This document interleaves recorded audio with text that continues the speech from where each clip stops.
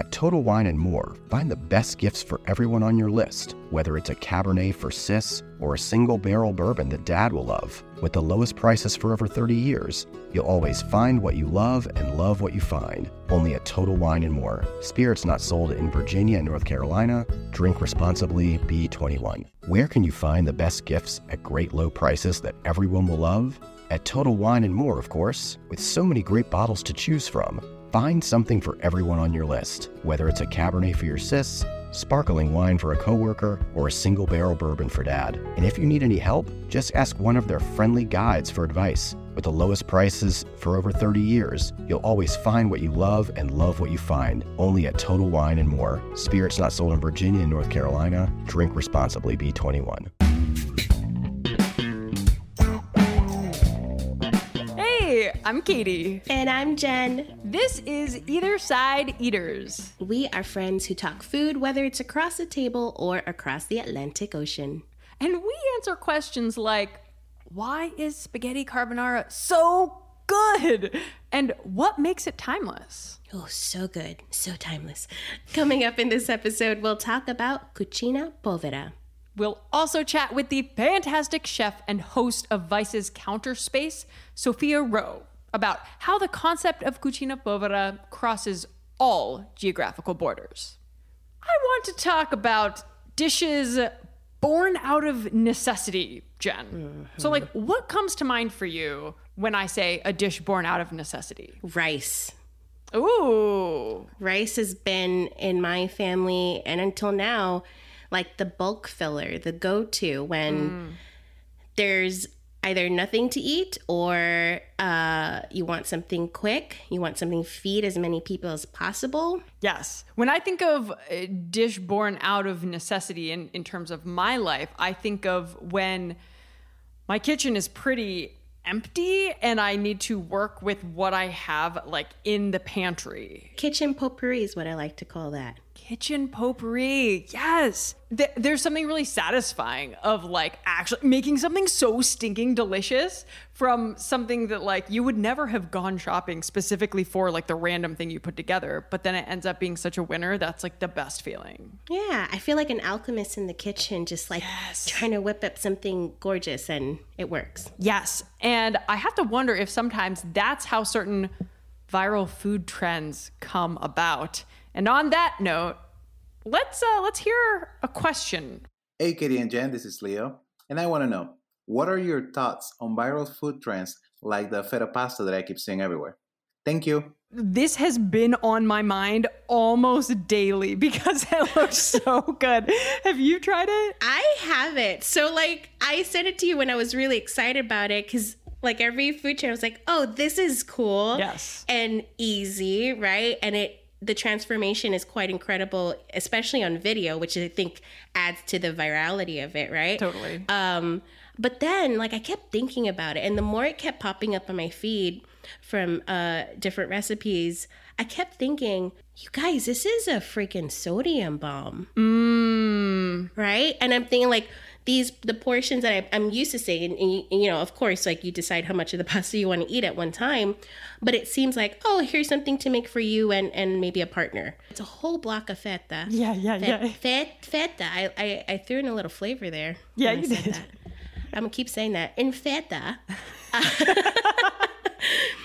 I don't know. But as long as it's not exploiting a particular ingredient, although I will say, at the start of the boom of this trend, the feta pasta, people kept saying, this recipe is so popular that Finland ran out of feta. That's so interesting. Interesting. So because of this, there's a shortage of feta because of this trend. It's oh, okay, so that makes you really want to try. I get it. As long, I feel like I've set up some rules for myself that's okay, if it's a helpful tip for a home cook, something that's useful, if it's not wasteful, right? Mm-hmm. So just buying a bunch of ingredients and destroying it for no purpose other than to go viral, absolutely not. I don't like those videos at all. A friend sent me this hack of wrapping spaghetti in meat, and then the host put nerd candies on the meat, and said like, this this adds sweetness. And I'm like, okay, I was kind of with you there. I'm like, and I was discussing with my friend Brian, like, yeah, we get it, right? But then like, when does something become entertaining and educational versus a gimmick, right? Totally. So that's an interesting thing to think about. And we have lived and learned, and either side eaters, listeners, we are here to bring you the good stuff, not that. But also talk about the bad. Yeah.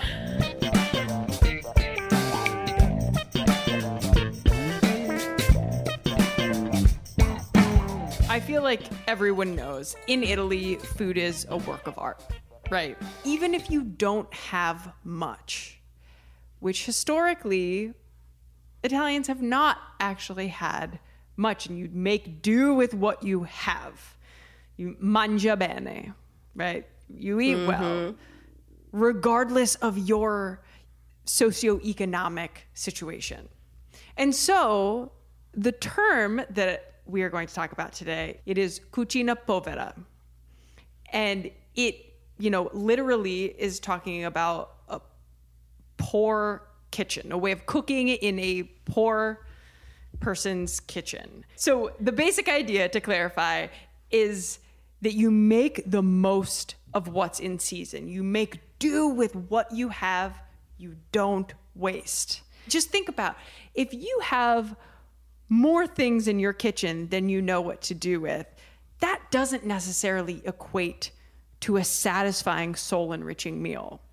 For sure, yeah. Think on the other hand, then, if you have very little and you're making do with what you have, and yet you make a feast, a simple but satisfying feast out of it. And like foods in season, that's automatically going to taste way better than, yeah. Absolutely. It's funny when like to see it as something as chic, right?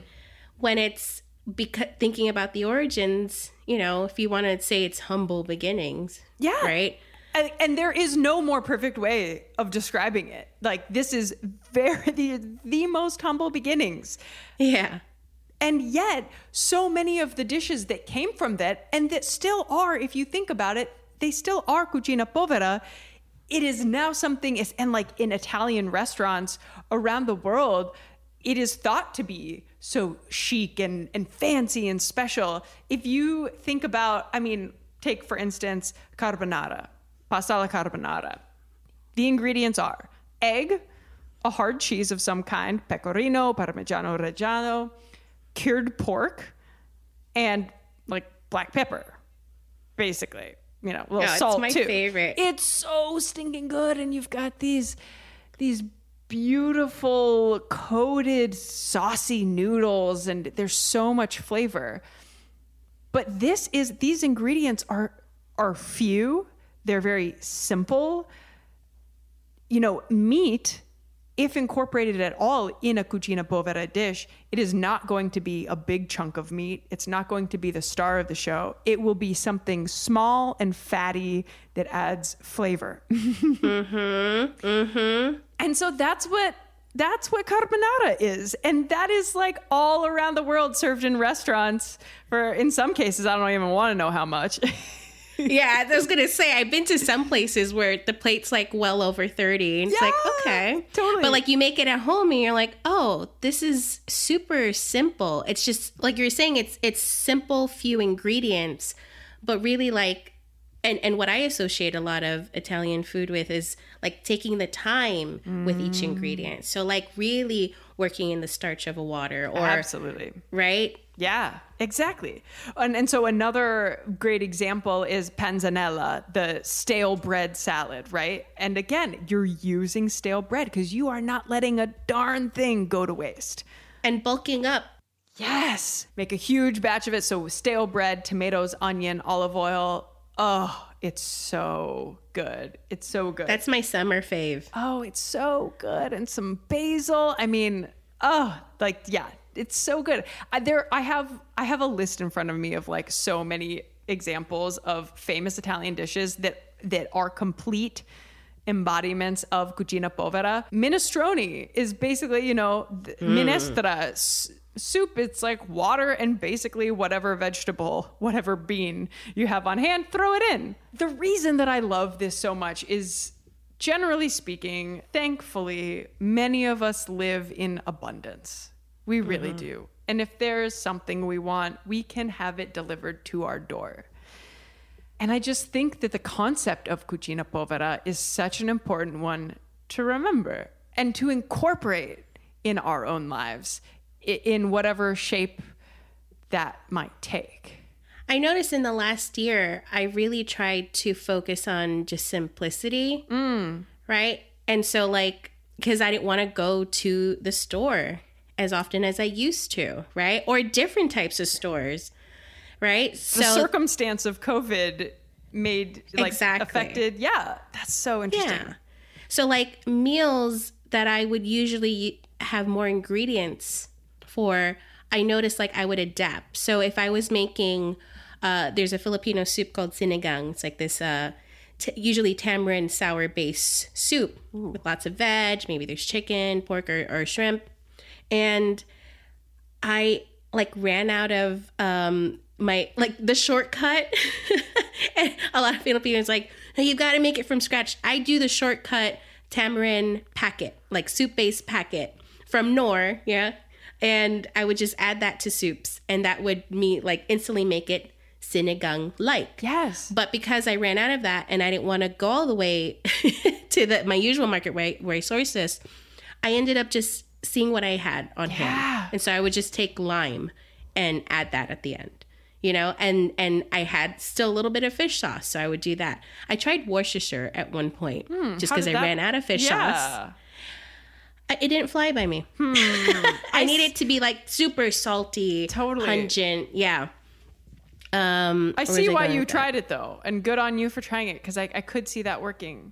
Yeah, like so for like you're saying, forcing us to, you know, depending on your circumstance, really looking at what you have as not a lack of, but of how could we make the most out of this? Absolutely. Yeah. There's a wonderful book that I recently read. It's a cookbook by Anna Maggio, Under the Olive Tree. Basically, it's a cookbook that's full of memories of a childhood in southern Italy, in the region of Puglia, which is where I live. And I actually had the opportunity to interview the author, Anna Maggio, and I asked her, I was like, so your book, like all of these recipes and all these memories you have of your mom cooking and how you all got your food, like it really struck me as being such like the very definition of cucina povera. And yet you don't say the words cucina povera anywhere in your cookbook. And her response was, the whole book is cucina povera, but I never used the term because I thought it was too obvious. That's interesting, because I don't think I maybe heard it once or twice, but I've never thought about how things become trendy, or things, you know, the price tag goes up on certain dishes. You're like, interesting. I want to bring up one more example from this book, Under the Olive Tree, because, so like I said, it is very specific to this region of Italy, right? So much of the produce she mentions, I'm like, oh my gosh, I see that in my market. And then one of the things she mentioned is called l'impascioni. And I was reading the cookbook and I was like, well, that's like weird. That's like kind of the one thing that I don't see in my market. And obviously it's seasonal, and so some things wouldn't be. But she said, no, in winter, like this was a big thing. I was like, oh, that's weird. Well, guess what? Next time I'm at the market, I see them. They're right in front of me. They've been in front of me the entire time, but I never really considered them because they look like, so they're root vegetables. They look like dirty, like just dirt covered small onions, basically. So basically, I was like, oh, those are just like dirty onions or something. I didn't really know. I didn't really give it any thought. And then I read in the book that, like, where she talks about them, and she talks about how to prepare them. You know, you boil them and then you just dress them with a little olive oil and vinegar, and it's, and so I was like, oh my god. So I got some after I read her book. I prepared it. They're great. They're bitter, but they're really good, and with like a nice glass of white wine, crisp white wine, absolutely excellent. And I was like, And these are things that are dug up from the ground, and The earth's still on them. the earth, exactly. And she was saying that in Tuscany, which is a region to the north, a richer region, they also have lampricioni, and they don't eat them. Oh, that's interesting. So it was in Puglia, because it is a poorer region, that they were like, well, we're going to dig up these ugly, weird, bitter things from the earth, and we're going to eat them because that's all we've got. And now they're in a cookbook that you read and then replicated. And you know what? And it's true, and it's really great. And it's just like, you know what? With a glass of wine, this is like the perfect aperitivo. Yeah. And it's interesting, like, you think about farmers markets. So, like, where you are, these open air markets are a common thing, right? Yeah. Compared to, like, in New York, we have the green markets on, depending on your neighborhood, certain days of the week, and they're great. I will say my first experience going to a farmer's market, so it was like high school, mid-high school, and I generally, like, always associated them with expensive food, expensive ingredients, expensive taste, because I would only see certain chefs talk about it and the way that it was showcased on TV. And it's like, oh, that's only available. Farmers markets are only for a certain group of people. Interesting. It wasn't available for me. But then when I can't remember who it was, but I saw someone of color go, and I went, oh, that was the first time I got interested in visiting a market. So I asked my mom, I was like, hey, there's this Union Square farmers market. Can we go to the city? Right? And I went to school in the city, but I never I'd see them. I thought, like, instantly, this is not for me. I'm not welcomed here. And we always got our produce and everything from, like, the conventional markets around us, the chain stores, right? And so my mom's like, of course, let's go. I guess she also was hungry for that open market experience that she has always had in the Philippines. Wow. And so we went, and it was a fantastic experience. And from then, like, I could never not go to one. But I remember feeling very intimidated, and, like, I didn't want to ask questions. And I totally understand that. It makes sense. I'm so glad that you have discovered that you can go, and that that's something that you get joy from. Yeah, and especially, and I'm not sure if this is for all of America, but, like, in New York, they accept food stamps, right? Like, and there's more being spoken now about that this is accessible and getting out to communities of, like, try this. It is also, if seasonality is such a big part of Cucina Povera, markets are such a great way to embrace the concept of Cucina Povera, because it makes sure that you're eating things that are in season versus eating strawberry in February. Right. It makes you stay on the seasonal thing, which is always kind of nice. But so on the concept of Cucina Povera, there are many ways to look at it. There are many lenses through which to view it. And I'm excited to talk to our guest today. Sophia Rowe. Yes. I don't know if you've seen her videos. A lot of her content talks about, like, let's take away the stigma of using food that's preserved in terms of, like, frozen or canned, and have that help with food insecurity, right? And not shun it, not shame it, because a lot of it is good quality and captured and bottled up or jarred or frozen at the peak of its nutritional value. So I'm really excited to hear her thoughts on. That's great. All right, let's talk to her.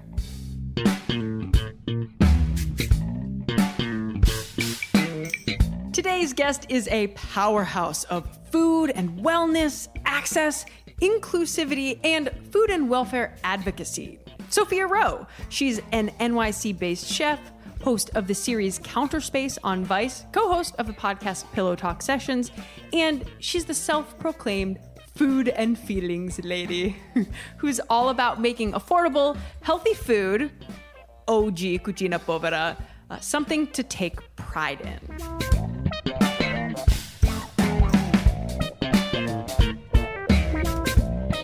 As you know, I'm a huge fan of you and everything you do, every little thing.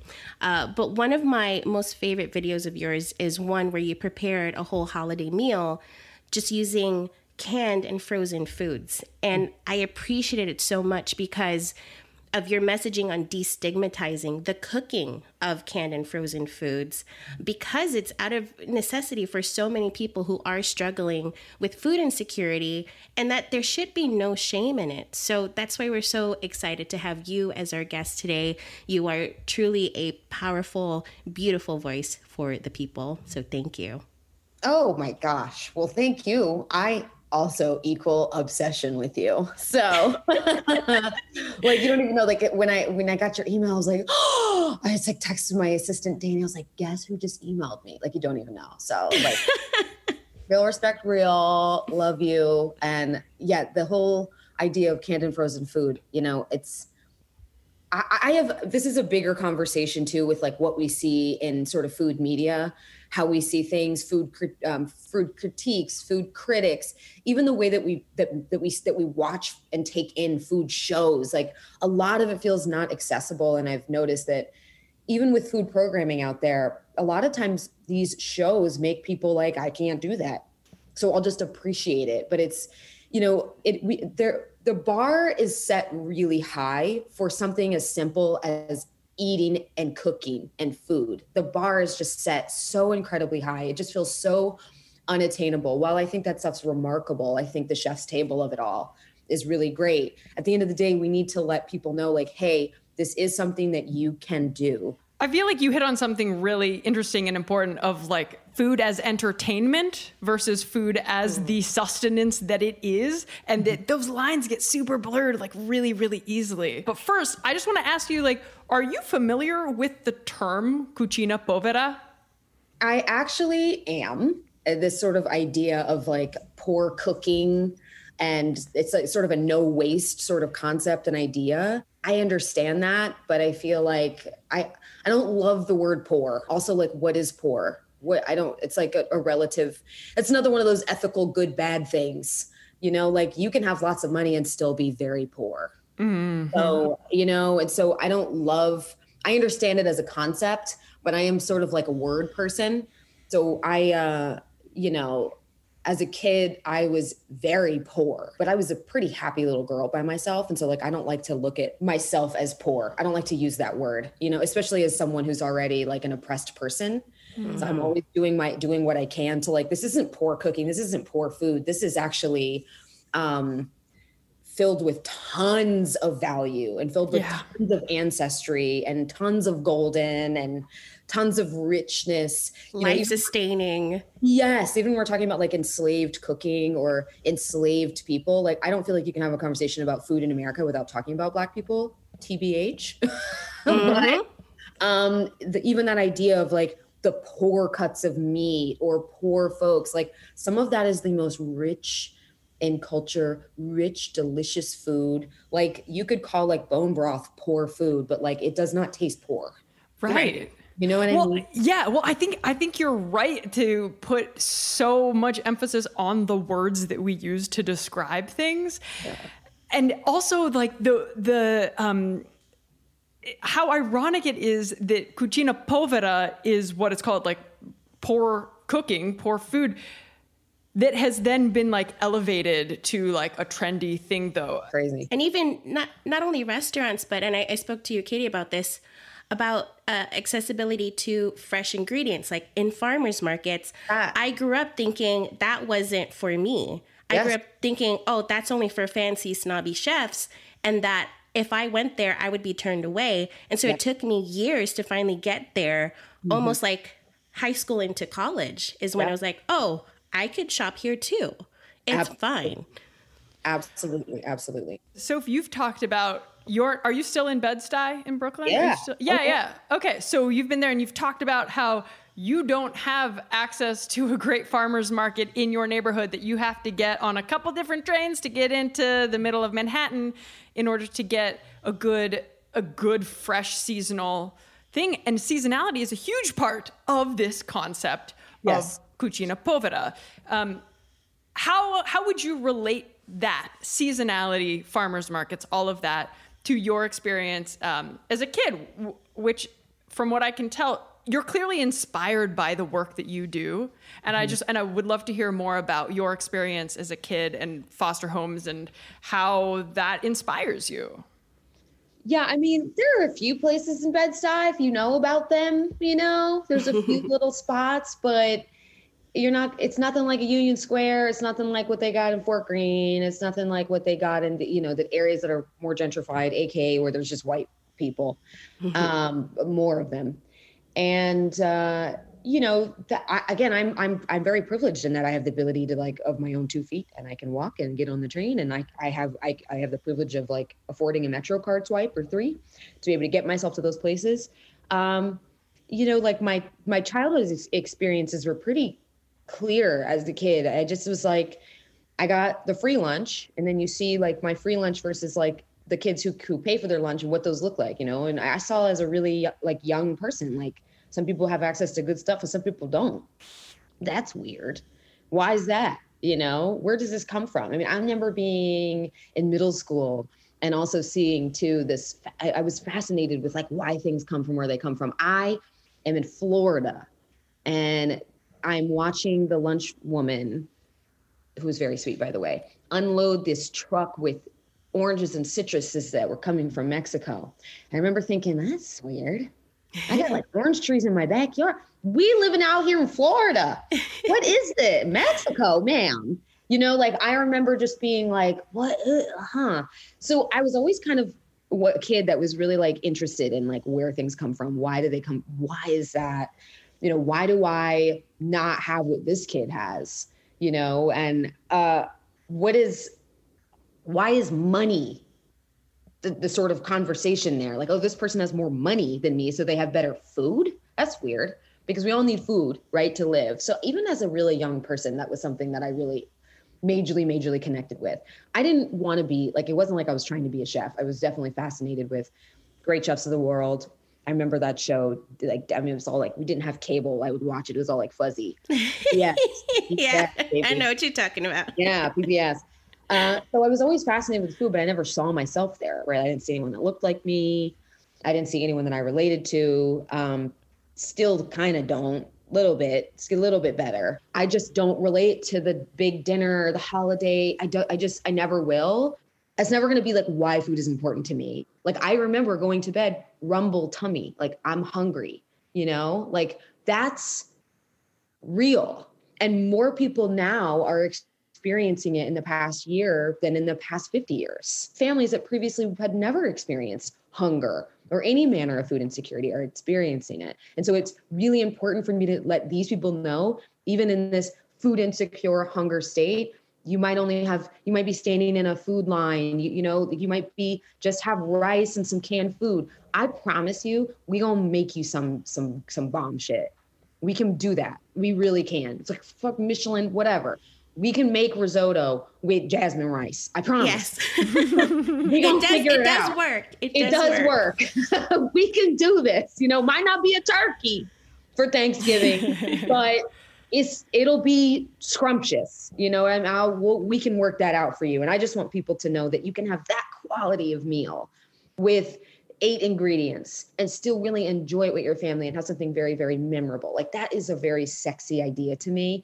As a kid, I want to belong. I want to belong at the cool table, and I just want everybody to know that food shouldn't have that, right? And making your own table looks like elevating jasmine rice. That's what it looks like sometimes. Was it a hard pitch? Did you pitch the show Counterspace to Vice? Actually, I didn't pitch them. It was their idea. Vice was very just we need to do this.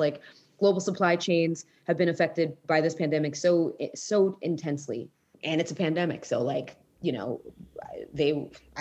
still don't even know how we did that, but we did. You pulled it off. We did. Sophia Rowe, thank you so much for coming on the podcast. And you all can follow her on Instagram at Sophia_Rowe and just keep up with all the awesome stuff she's up to. Sophia has been called a seasoned optimist, and I see why, because I feel good. I feel that something actually can be done about the system that we're all working in. I loved talking with her about how good food is just good food, period, right? And labeling things accurately and being aware of the words that we use. You know, it really makes me realize that it is one of the most important things that we can do for ourselves, our body, and our mental well-being too. Yeah, good food, you know me, Katie. Good food means good poops. And on that note, if you all like the show, don't forget to subscribe and leave us a rating and review. You can also drop us a question using the link in the show notes. And in the meantime, you can see what we're up to by following us on Instagram at Jen Eats Life. She will not be on the toilet when you check out her you know stories. that's a lie. And I am at QKatie. And a special thanks to the musician who wrote and performed this theme song, Brian Quinn. Hey, yo, that's my brother. You can follow him on Instagram at BQFunk.